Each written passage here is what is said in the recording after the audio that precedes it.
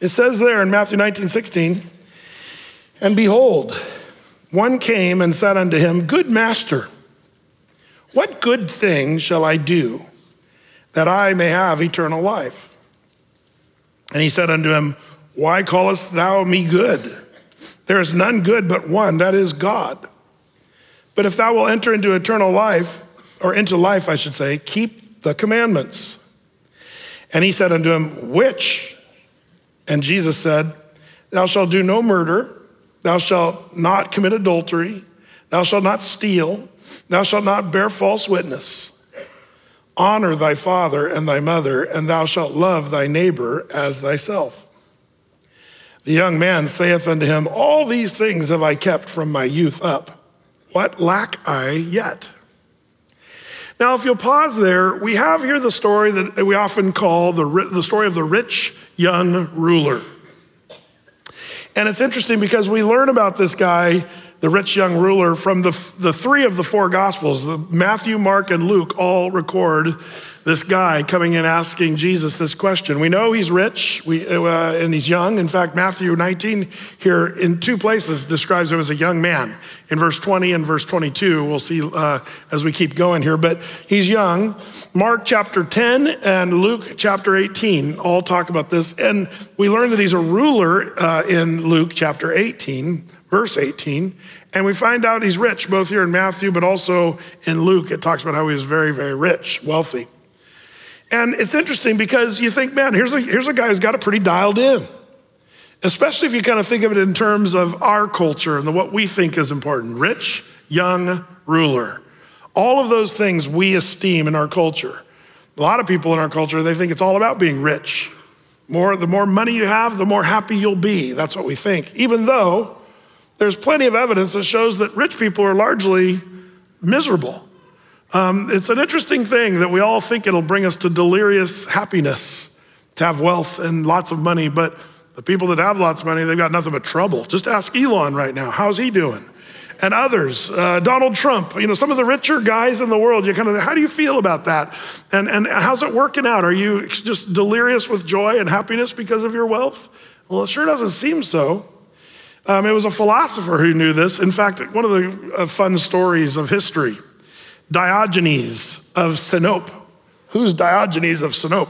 Well, he was one of those philosophers kind of in the vein of Socrates and Plato and all that stuff. But Diogenes of Sinope delivered one of the greatest punchlines in all of history when he said, Stand a little out of my sun. You say, Brett, that's not impressive. Stand a little out of my sun. What was he saying? Well, there's a little more to the story. It's not just that he said, stand a little out of my sun. It's who he said it to. He said it to none other than Alexander the Great, who was standing right in front of him. Why did he say to Alexander the Great, stand a little out of my sun? Well, this is where it gets even funnier. Alexander the Great came to give Diogenes whatever he wanted to fulfill, whatever wish Diogenes had. I will give you whatever you wish for, I will do that. Now, by the way, if you didn't know, Alexander the Great's good for it. Like if he asked for $10 million, he could have done that.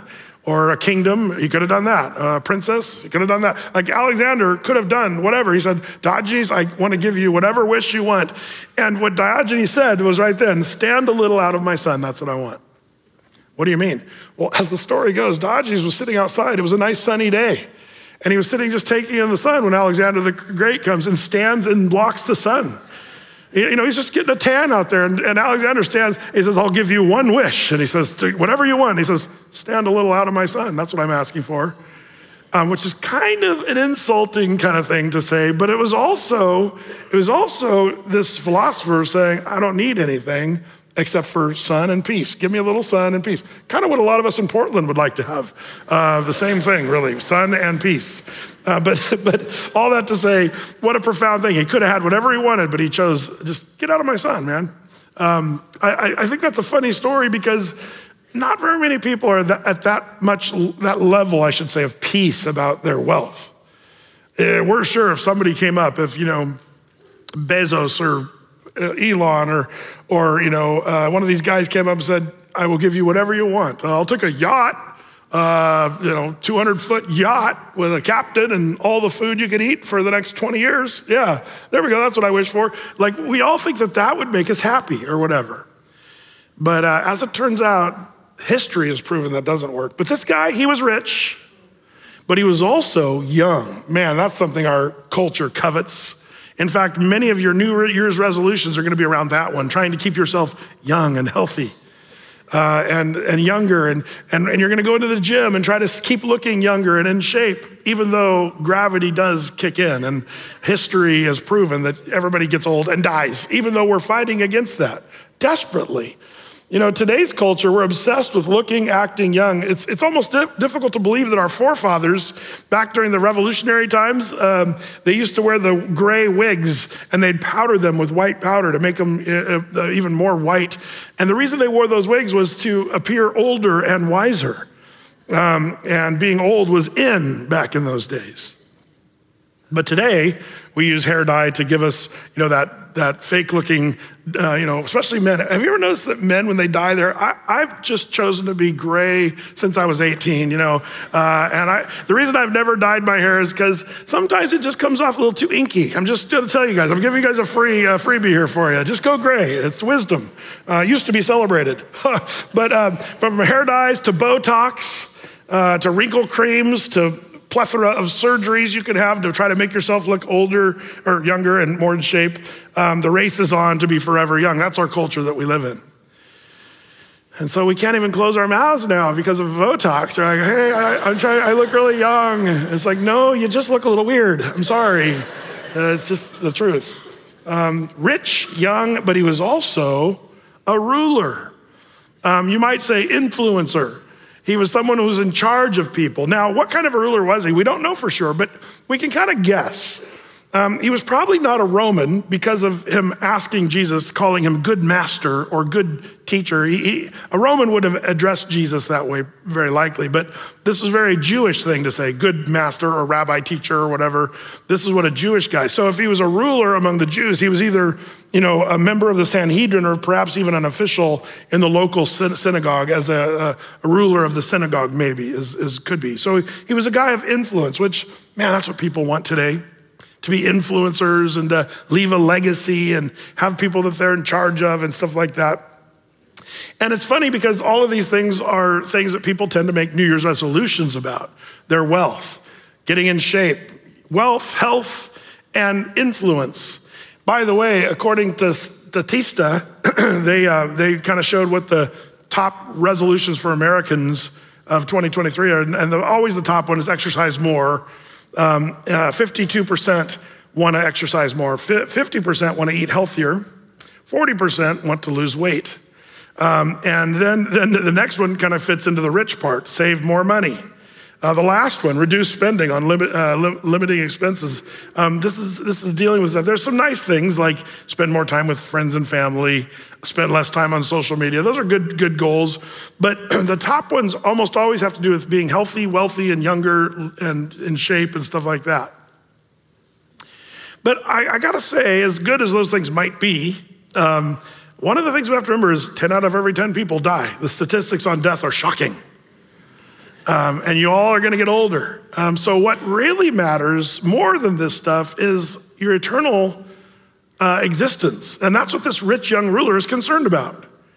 And we gotta look at this guy and what he says, and we gotta do a deeper dig to find out what's going on here. And when I hear this guy, if you're a Bible student and you like to study the scriptures, there's already some red flags about what this guy's asking, if you know what I mean.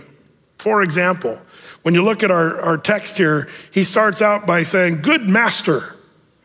Now, some of you might say, well, that's a nice thing to call Jesus, but is it? The word master, the Greek word for that is an interesting word. It's didaskalos in the Greek, which means teacher. Good teacher is what he's saying. Good teacher. Good teacher? What do I need to do, to inherit eternal life? Or what good deed do I need to do? See, the first red flag I have is him calling good teacher. The word master is probably a poor translation for modern English. We don't really use that word master in the same way they did back in 1611. But the word teacher is more what he said, good teacher. And by the way, that's what a lot of people think of Jesus. When somebody calls Jesus today a good teacher, that's usually a dead giveaway that they don't know Jesus. What do you mean, Brett? Well, Oprah Winfrey says, well, Jesus was a good teacher. Did you hear, I showed a clip of Elon Musk being interviewed by the Babylon Bee guys. Remember when they said, well, what do you think about Jesus? And he said, well, I think Jesus was a good teacher. You see, the reason that's a red flag for us as Christians is Jesus was not a good teacher. He was either God in the flesh, which is much more than just a good teacher. He's Emmanuel, God with us. God became a man, that's Jesus. He's not just a good teacher, he's God. But if he was not God, he's not a good teacher because he taught people that he was God. Do you see the problem there? There's no way he's just a good teacher. It's an impossibility. He was either a horrible teacher and a liar or a lunatic. Speaking of Oprah saying Jesus was a good teacher and Elon Musk saying Jesus was a good teacher, it was Bono of U2, the singer, who said, he actually made the comment, and I showed you the snippet a few weeks back. He said, he's either God or he's a nutter, as a good Irish guy would say. Remember that? And then he went on to say, and I think he's God in the flesh, which is an amazing thing because here's a guy who you kind of wouldn't imagine, but saying, yeah, Jesus was God in the flesh. Anybody saying Jesus is just a good teacher is actually kind of what we call blasphemy against the Holy Spirit. It's denying that Jesus is God in the flesh. So this rich young ruler starts off with a very falling short, calling him good teacher. And this starts to help us understand why Jesus responded in the way that he did. In the red letters that follow, there in verse 17, that's why Jesus, why callest thou me good? Now, was Jesus saying that he wasn't good? No. But Jesus is saying something that's actually going to get to the key issue of this whole story of who is Jesus? Was he just a good teacher? Because then Jesus says, why do you call me good? There's no one good but God. Now, you and I know the rest of the story. If you know the Bible, Jesus claimed to be God in the flesh. So Jesus is saying, no one's good except for God. Hello. And he's giving this rich young ruler a chance to say, well, like Peter said in Matthew chapter 16, you're the Christos, the Son of the living God, to make the declaration of believing that Jesus was God. You see, this is important. In John 14:9, Jesus said, he that has seen me has seen the Father. He says this to Philip. And he says, how do you ask me to show you the Father? If you've seen me, you've seen the Father, he said there in John 14:9. And then probably most classic, John chapter 10, verse 30 through 33, Jesus declared, I and my Father are one. Now there are some people who are off base who say, well, Jesus was claiming to be tight with God, not God, but he was like tight and unified with God the Father. No, read the rest of the story. Then the Jews took up stones again to stone him. And Jesus answered them, many good works have I showed you from my Father. For which one of those works do you stone me? And the Jews answered him, saying, for a good work we stone thee not, but for blasphemy, because that thou, being a man, makest thyself God. That's why they were going to stone him to death, because they said, you're making yourself equal to God, which Jesus was doing that because he was God in the flesh, Emmanuel. So interesting, this guy says, good teacher. And he says, why do you call me good? Only God is good. And we know Jesus is God in the flesh. So he's giving this guy an opportunity to acknowledge who Jesus really is. That's an important part of the story. But all that to say, Jesus was not just simply a good teacher. He is God in the flesh.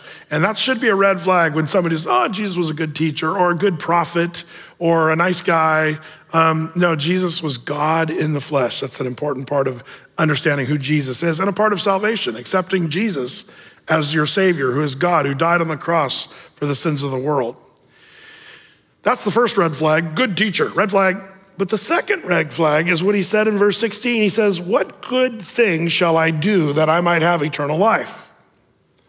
And the question I might ask you guys, what good thing should the rich young ruler do that he might have eternal life? Well, as we know from the rest of the Bible, if you read the Bible, there's nothing you can do. You and I are sinners. All have sinned and fall short of the glory of God. There's no one righteous, not even one. And there's nothing you can do to save yourself. So this guy is sort of a moralist. He's thinking, I'm generally a good person. What's left for me to do? Out of all the things I need to do, what is left for me as a moralist to do that I might have eternal life? some good deed that I can sort of earn my way to heaven. How many of us know people like this that somehow think because of their good deeds, they're gonna make it to heaven?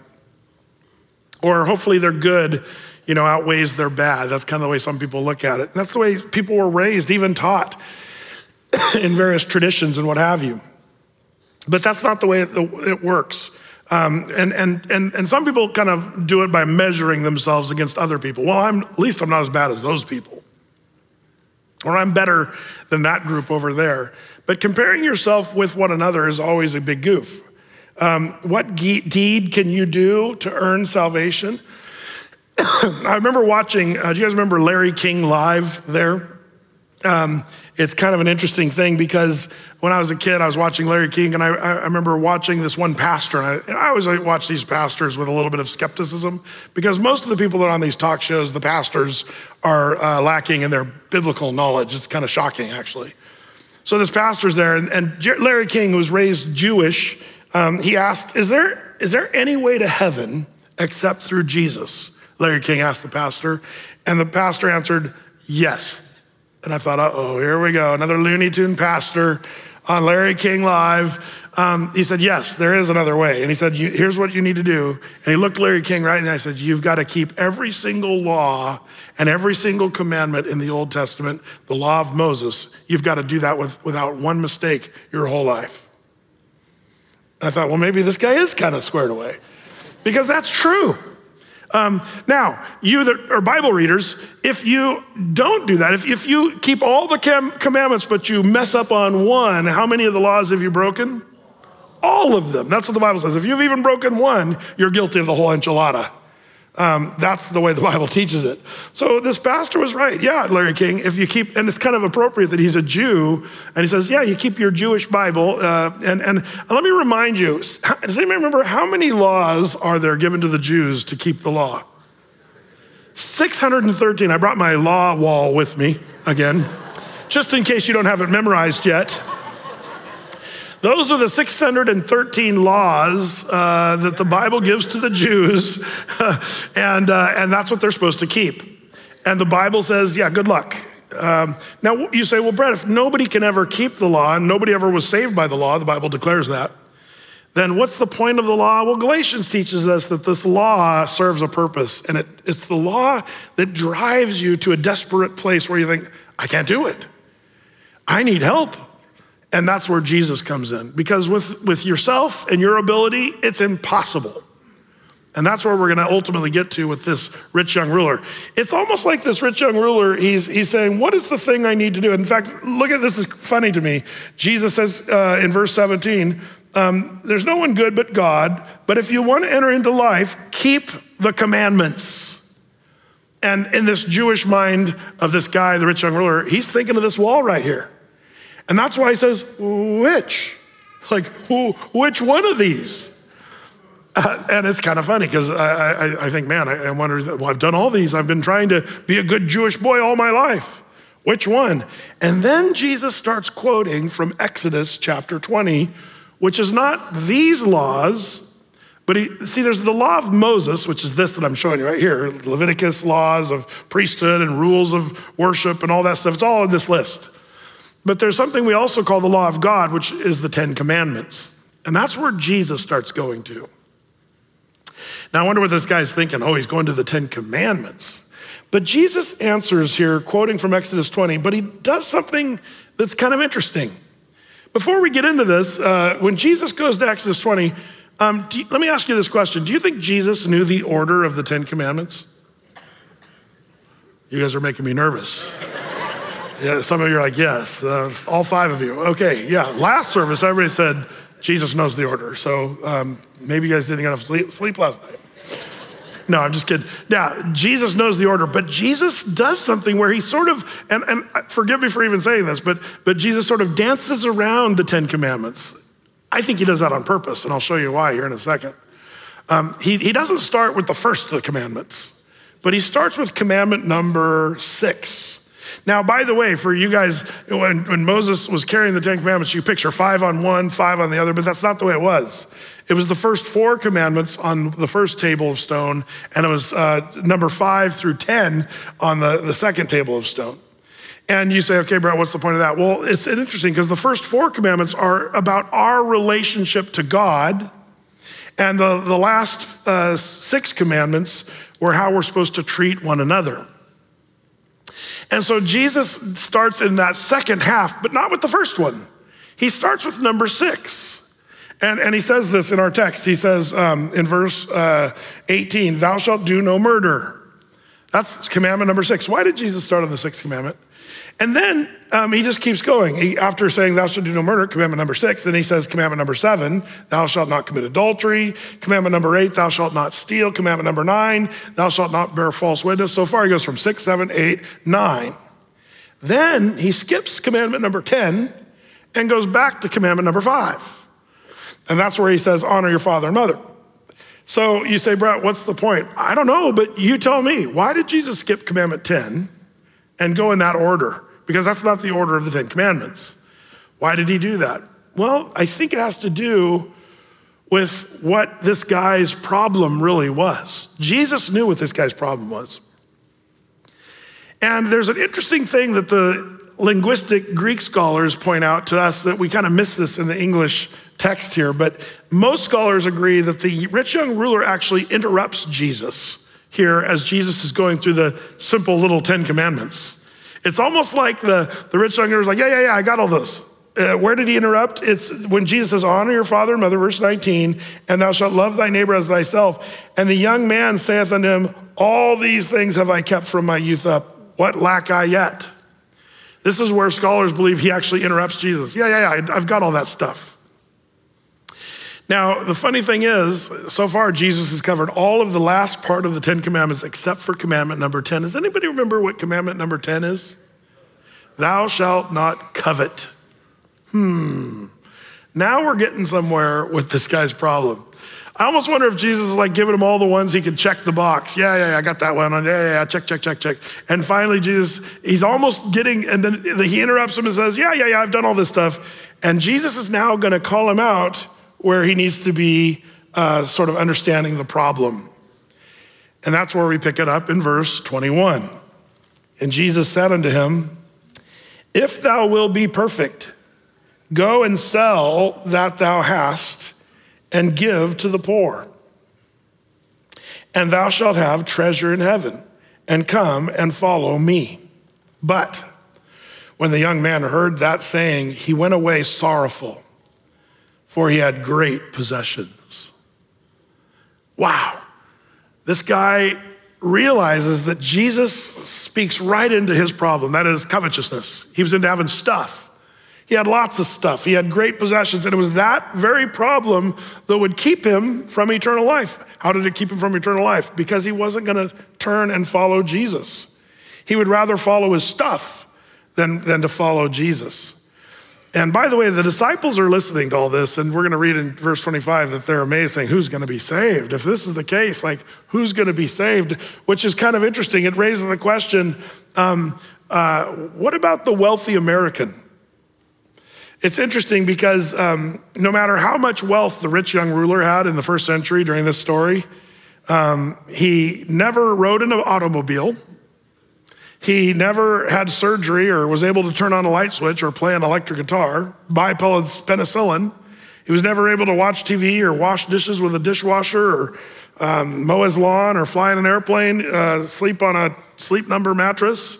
He never did any of that stuff. And you say, well, Brett, good for him. Never able to talk on a cell phone. And if he was rich, then what are we? What are you? It makes me kind of wonder a little bit like, oh man, are we kind of being talked about in this story? Now, here's where a sermon can go off the rails a little bit. And there have been sermons preached. There were pastors in times past, and because of this, if you want to be perfect, you need to sell all your possessions and live in poverty and serve Jesus and follow him. And there's been people who've done that. It's kind of interesting. In fact, this guy here, he's called by several names, Anthony of Egypt, but maybe most famously called Anthony the Hermit. Who is this guy? Well, Anthony was born to well-to-do Egyptian parents who died in 300 AD-ish, very early in the Christian church era. And when they died, when he was 20, he inherited all their wealth, and they were crazy level wealthy. But then he experienced kind of a spiritual crisis when he heard a sermon on Jesus' command to the rich young ruler: if you will be perfect, go and sell all that you have and give it all to the poor. And that's exactly what Anthony the Hermit did. He sold all of his great wealth and gave all the money to the poor, lived a simple life of sleeping on the ground, existing one meal a day, a piece of bread and water he ate with a little salt every day for the rest of his life. He lived for decades in abandoned, this old fort that was a fallen down fort, and he just slept in the dirt, seeing no one. But over time, people were curious, who's this hermit living in the fortress? And people would come from all over to try to get a glimpse of, Anthony the Hermit living in the fortress. But Christianity started becoming sort of worldly and materialistic, and so people were drawn to this guy, and they thought there was some kind of a purity of faith, a purer version of Christianity that people were kind of hungering for by watching this guy. And after he died, shortly after his death, somebody wrote and passed out sort of a biography, widely circulated, about this guy, and it attracted even more people to become desert hermits. Some people call this guy one of the first of the true monks who set aside his life for the Lord. Interesting, the average lifespan back then was like 47 years old or whatever, but this guy lived to be 105 years old with gluten and water, just kind of funny, and salt. 105, this guy, Anthony the Hermit. Now you say, well, Brett, are we supposed to sell all our possessions and give them to the poor? Is that your challenge for the new year? No, I do believe that there's possible that some people, maybe even in this room or listening online, there might be some of you who need to do that. If that's your problem, if that's the thing that keeps you from being saved, it'd be better for you to sell all your possessions, give to the poor, and live in poverty, but go to heaven and follow Jesus, than to keep your wealth instead of Jesus. There's some people that have kind of an on or off on that one. And if that's you, then maybe you should hear the words of Jesus that he told this rich young ruler. But it's clear to me that that's not for everyone. Because everybody else in the story, even Peter had a house and a wife and a mother-in-law and had stuff. They had possessions. But they didn't give everything like Jesus was calling the rich young ruler. Even one of the wealthiest guys in the early church was a guy named Joseph of Arimathea, who was a wealthy man who gave his tomb for the purpose of Jesus's burial. And that's a guy who didn't sell all his possessions, but he was benevolent and was a follower of Jesus. So maybe some are called to sell and give it all, but not everyone's called to that. Just an FYI, if you ever feel that sermon, you got to kind of ask, Lord, is that for me? But all that to say, it wasn't about the money. It was about this guy's desire to have it and his self-sufficiency in that. He felt like he could check all the boxes. I've done all these things, but the one problem he had was that he had too much stuff and wasn't willing to give it up. He didn't feel like he even really needed to follow Jesus, although you can tell he felt that he needed it because he left away sorrowful. In fact, one of the other stories say that he went away weeping because he couldn't give away his stuff. That's the problem, by the way, with us as Americans that are rich. Because we have a lot of stuff, that can be, if we're not careful, something that blocks our walk with Christ and our willingness to follow Jesus.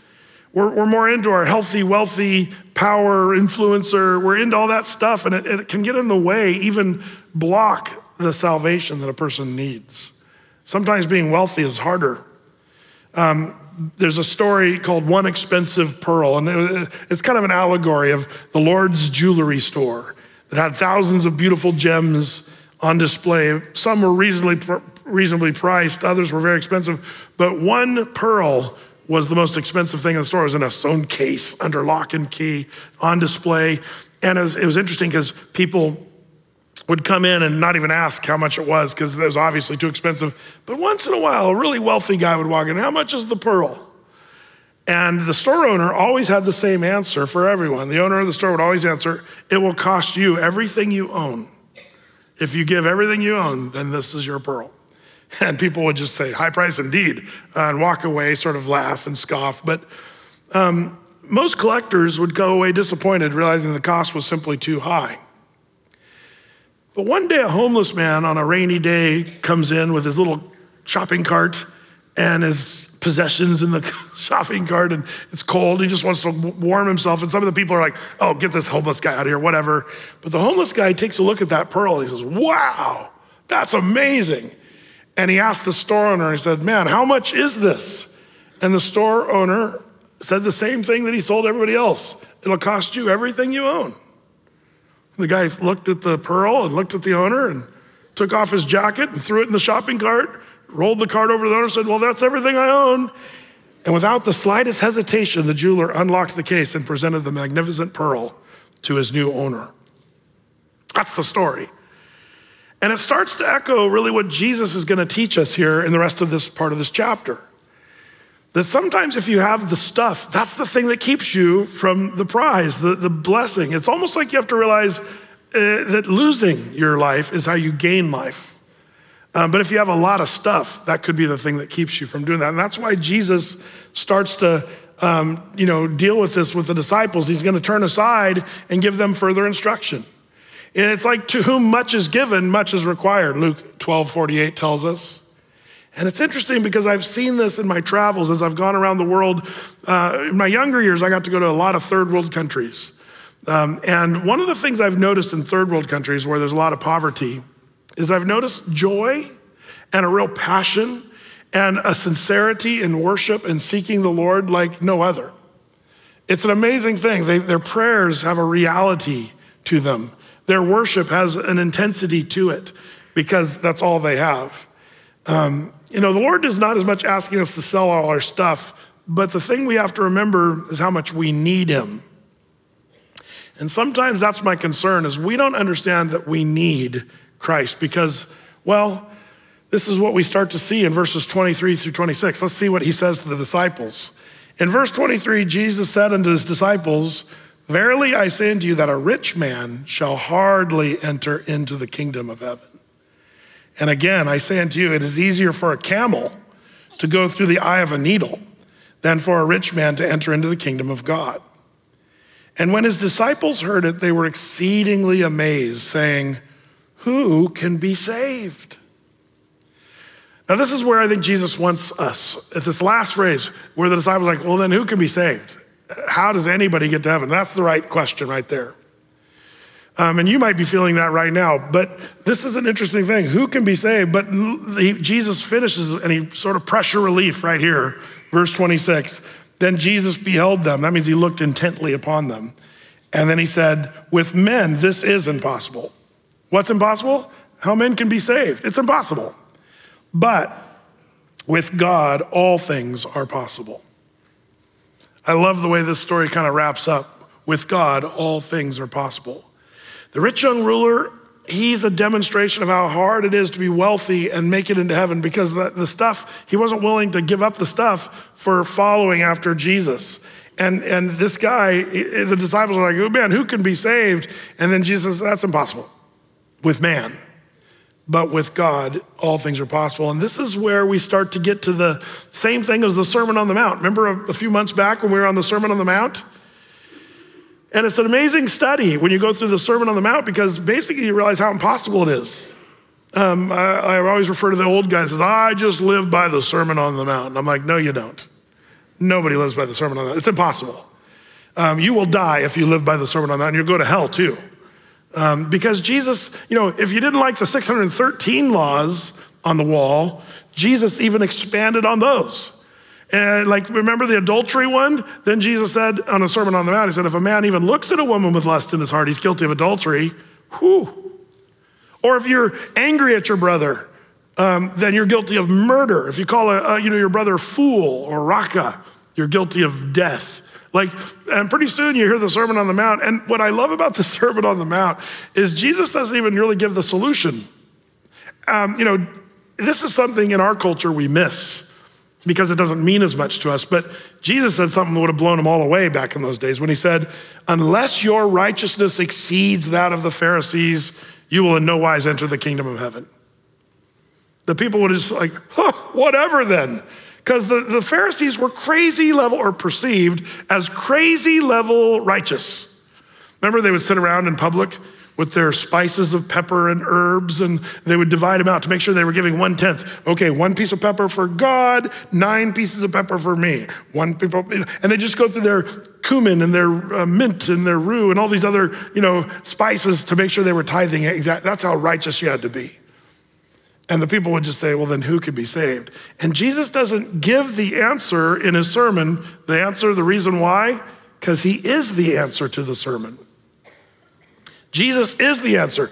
Nobody is righteous enough to enter into the kingdom of heaven. So it leaves you and I where the disciples are in this story. Well, then who can be saved? And then Jesus gives us the punchline. He says, with man, that's impossible. Yeah, you're right. Nobody can be saved. But with God, suddenly all things become possible. And I love this analogy because of the impossibility of it. It's easier for a camel to go through the eye of a needle than for a rich man to enter the kingdom of heaven. Now, for years, I've always thought, how do you get a camel through the eye of the needle? And I think that's pretty impossible unless you have a blender and a funnel. And it's not so good on the camel, you know what I mean? Now I've been told for years and years that there's a gate in Jerusalem that was called the Eye of the Needle. And I'd been to Jerusalem many, many times, but I never saw this gate until my last visit to Jerusalem. I was next to the Church of the Holy Sepulchre, and Debbie and I were there with some Athey Creekers, and half the group was eating gelato. And we found this funny little building, and the Russian Orthodox Church had it. There's all kinds of churches around Jerusalem and stuff, but this old church, and the Russian writing, I asked the guy, the priest out there, and now what exactly is this? And he explained, he said, this is the Church of the Eye of the Needle. I said, what are you talking about? I said, well, this is the eye of the needle that Jesus was referring to in Matthew, chapter 19. And I said, can I go see it? He said, for $10. So Deb and I and a few Athey Creekers gave him $10 and we went down there, and I was kind of skeptical. And sure enough, if you're gonna see something in Jesus' era in Jerusalem, you have to go down like 30 feet into the strata because of the archaeological time, things just got buried. If you're walking on the Via Dolorosa today, that's not actually the street Jesus walked. You have to dig 30 feet down to get to the first century level. Well, this church, you go down these stairs and you can see the ancient wall, the city wall of Jerusalem, and they dug down alongside of the wall, and it brought you to a little hole in the wall that they believe was the eye of the needle. And I took a picture of Debbie going through the eye of the needle. You notice not me going through the eye of the needle, because it was a squeeze for Debbie. And if it was a squeeze, well, it'd be easier for Brett to go through an eye of the needle than to have a rich man enter the kingdom of heaven. But this little gate, what was the purpose of an eye of the needle gate? Well, this little gate, they explain it. They say at nighttime when the sun would go down, they'd close the city gates and nobody could go in or out. You were toast. If you were coming in from the fields working late and then the gates were already closed, you were kind of sunk unless you could go through this little eye of the needle. They wouldn't open the huge city gates just for one person to come and go because it would put the city at risk. But they would let a single person go through this little hole. You'd leave your camel outside and tie him to a palm tree and have to pick him up in the morning. That was the way that worked. Now, if an army attacked, it'd be really hard to attack with this little hole. The Jews would sit there with bows and arrows, and if you tried to go through the hole and you weren't welcome, they would just plug the hole. That's the way they worked. So the eye of the needle. Now this is what the Russian Orthodox claim. And now whether it's true or false, I'm not 100% sure, but it is intriguing at best. But I have ridden a lot of camels over there in the Middle East, and I'm gonna tell you, even a baby camel, you'd still need a blender and a funnel. So it doesn't matter if we're talking about this gate or if we're talking about the eye of a needle for sowing. Either way, it's gonna be impossible. That's the point. And so it's hyperbole either way. Jesus is kind of using this ridiculous level, saying that's how hard it is for a rich man to enter the kingdom of heaven. It's impossible. And that's why the disciples say, oh man, who then can be saved?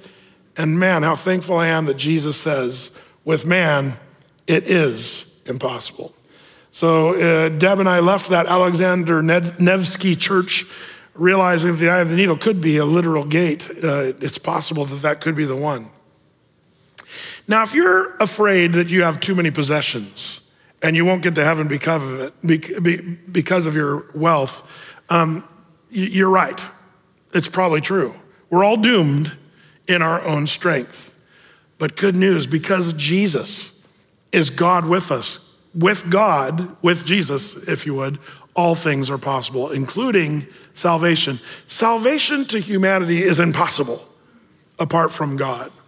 You cannot add to the work of salvation. If you think that you can do something, then you're mistaken. That's the problem with this rich young ruler. What good deed can I do to be saved is what he's asking. And the answer is you can't. There's nothing.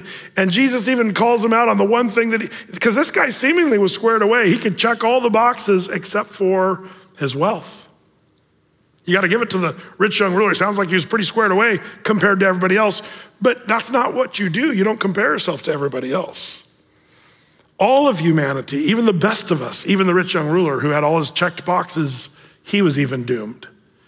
And apart from God, there's no salvation, but with God, all things become possible.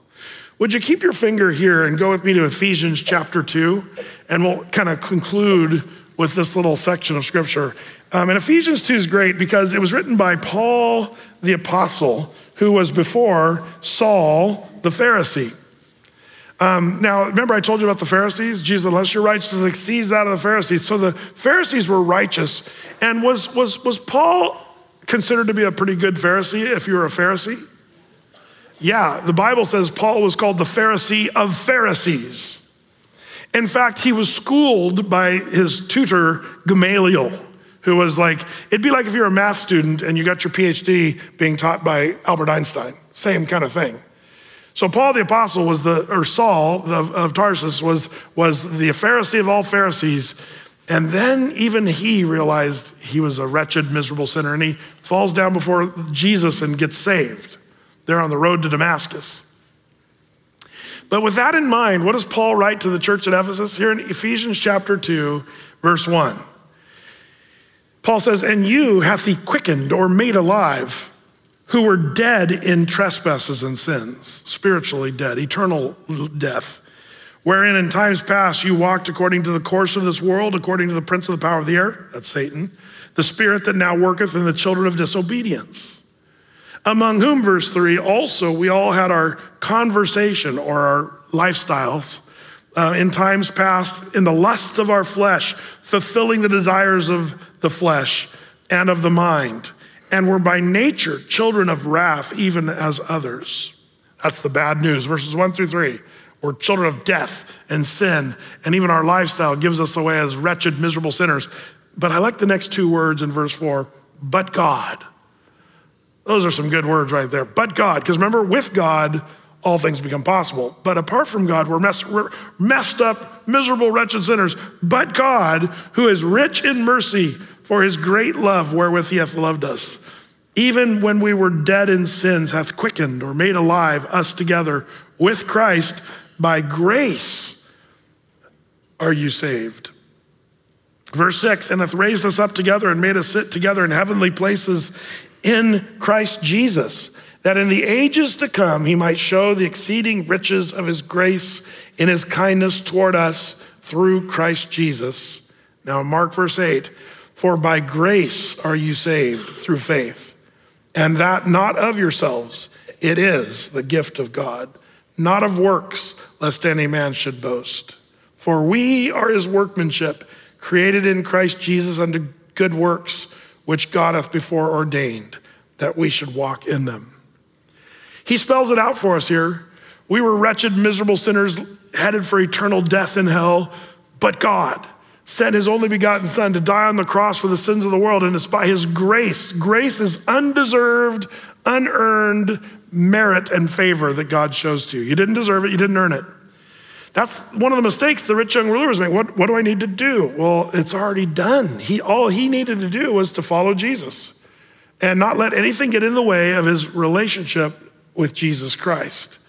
Because Jesus is the one who gives us, verse 8, it's by grace you're saved, not of yourselves. This is a mistake many people think, I need to do what I need to do to get to heaven.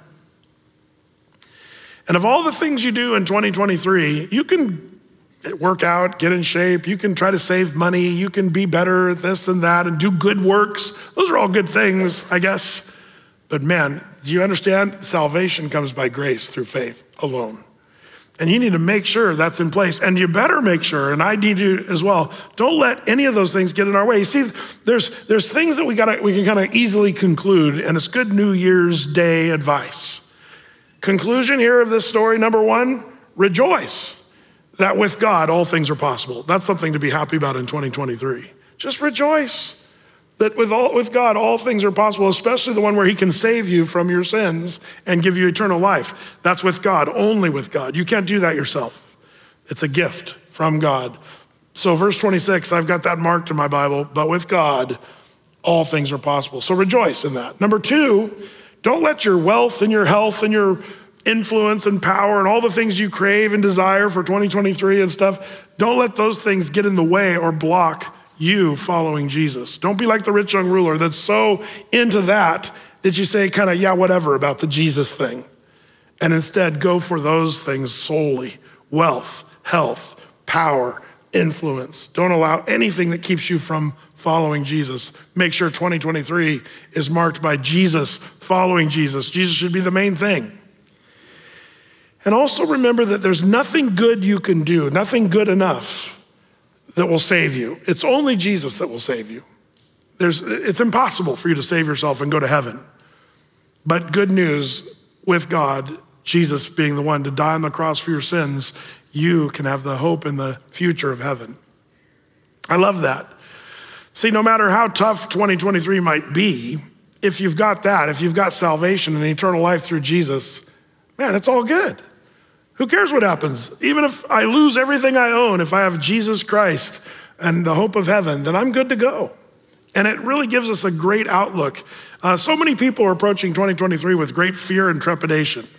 But as Christians, we should be approaching this year with great hope and anticipation of the time in heaven that we're gonna have. And even if 2023 is difficult or challenging or whatever comes, we're gonna try to do good. We're gonna try to be the people God's called us to be. But even if we fail in that, good news, we're saved by grace through faith, not of your works, lest any man should boast. I don't know about you, but that's a reason to celebrate a new year. It's like that last song we sang, because he lives, I can face tomorrow. That's so true. We can face this next year because Jesus Christ saves us from our sins. May the Lord give us ears to hear and learn from this lesson of the rich young ruler. In Jesus' name, let's pray. And Lord, we are thankful for this news that's so true, that salvation comes by a gift, nothing we've earned, nothing we deserve, but a free gift to anyone who accepts. It's so sad to see a story in the Bible of a guy who walks away weeping because he was unwilling to follow Jesus, to give up his thing that he was so into, and unwilling to just be saved, really. Lord, keep us from those barriers, keep us from those sins and those things that we hang on to that start to block and even don't even really allow your grace to be settled into our lives. I pray that we'd leave that stuff and set it all aside and turn to you. And Lord, we know that apart from you, we can do nothing. All things become possible as we follow you. So I pray that this year, 2023, would be full of Jesus. More of you, less of our desires or our goals, less of our dreams and feelings, but Lord, more of you. That's what we want in 2023. For you are the way, the truth, the life. You're the one who gives us the hope of heaven. How thankful we are, Lord. So bless these, your people, on this Sunday morning, this New Year's Day. Lord, I pray that we'd approach this year differently. More of you, Lord, we pray in Jesus' name, amen.